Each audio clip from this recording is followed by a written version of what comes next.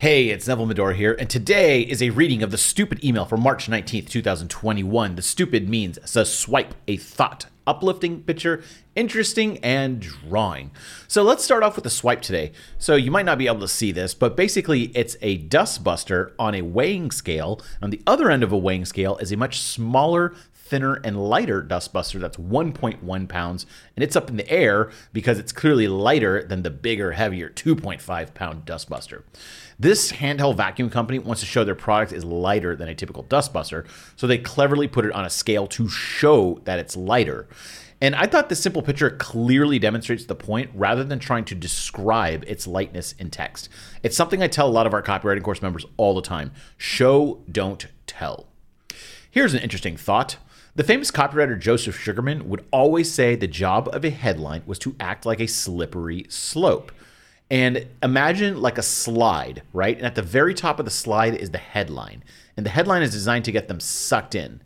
And then the next line is designed to get them sucked in even more. And that's a little bit more down the slide. And then more down the slide is the next line. And that's to get them sucked in even more.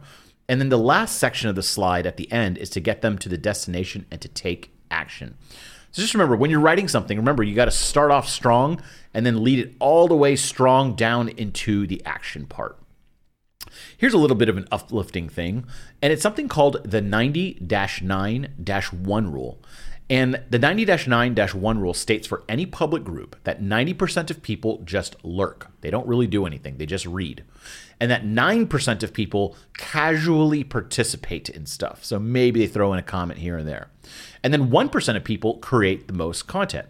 Now, this actually applies to friend groups, political parties, social networks, basically any large public group. And what this means is that you can have an outsized impact simply by creating content, because 90% of the people just read it, 9% participate, and 1% create the most content. So let's say you have 1,000 friends on Facebook or insert any whatever social platform, and we apply this 90-9-1 rule to it. Here's how it breaks down. 1% of that 1,000 friends equals 10 friends that post all the time. Like, I bet you notice this. Like, you go to Instagram, or you go to Facebook, you go to TikTok, whatever, and it's like you see the same people always posting, right? Well, that's the 1% of that group that you're part of, your followers, or sorry, the people who follow you.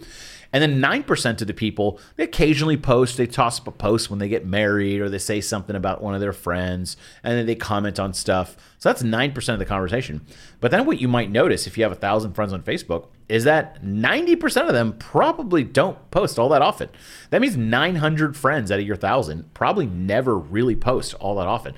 So it's kind of crazy to think that if you follow 1,000 people, that 1% of them are posting all the time, 9% are just casually participating, and 90% are really not doing anything. And so the reason that this 90-9-1 rule is an uplifting thing is that anytime you see people fighting about stuff, whether it's religion, schooling, politics, whatever, all that fighting that you see online is done by a super small group of people. That means that most everyone, 90% plus percent of people, are level-headed and chill about things, and maybe they don't disagree, but it's probably like a rational discussion. And all the fighting and crazy stuff you see on Twitter or Facebook or social media, it's mainly being produced by like just 1% of really active people. And I think that's very uplifting to just remember that, like, sometimes it seems like all these people everything's so divisive and stuff, when in reality, it's just the top 1% of people kind of causing all those problems. Here is a picture I have, and I am moving my office into a house, and it's going to be a 13 by 14 room, which is currently being painted.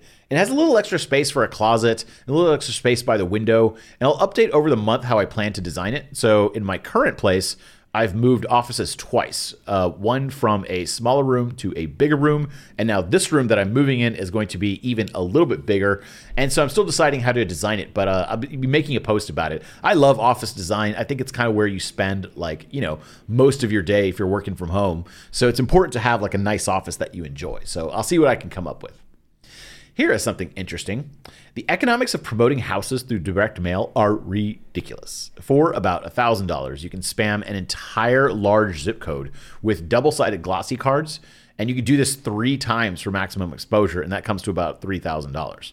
So if a home costs $1.5 million, you get a 6% commission on that, And so that equals $90,000 in commission. The cost of 3 flyer drops is only $3,000. So I remember when I lived in like this luxury apartment, we were like prime candidates for people that were going to buy houses next. And so I would get like buy a house for less than it costs to rent. I would get that flyer 10 times a day. Literally like in my mail, that's all I got was just flyers for houses. And so these are just like simple glossy cards that bring attention to houses. They don't really say too much. They'll often have like a picture or two, maybe 3, and maybe a listing price sometimes. And that means like those people will see that card and be like, ooh, that's a cool building. I never knew about that. And then go visit it and potentially buy. But the economics totally worked out. And that's why I would get them all the time. Here's a cool drawing, and it's of a mental model of when you're stuck and how to proceed. And this mental model is copy someone who's already done it. And the funny thing is here, there's someone copying from someone else on a desk, like they're cheating on a test.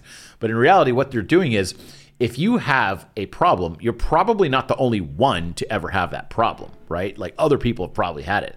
So why reinvent the wheel when you can see how others have done it? So this means you should adopt the good moves they've made, discard the bad moves they've made, and proceed. So if you're trying to start a dry cleaning business, well, guess what? There's a lot of other dry cleaners out there. Maybe you could just copy what all these other dry cleaners have done. That's good, that's bad. Well, discard the bad, and then run your business that way. So this is a fun Friday stupid email. That's a swipe, a thought, uplifting picture, interesting drawing. And I really hope you like it. I hope you have a great Friday. My name is Neville Medora. I will talk to you later.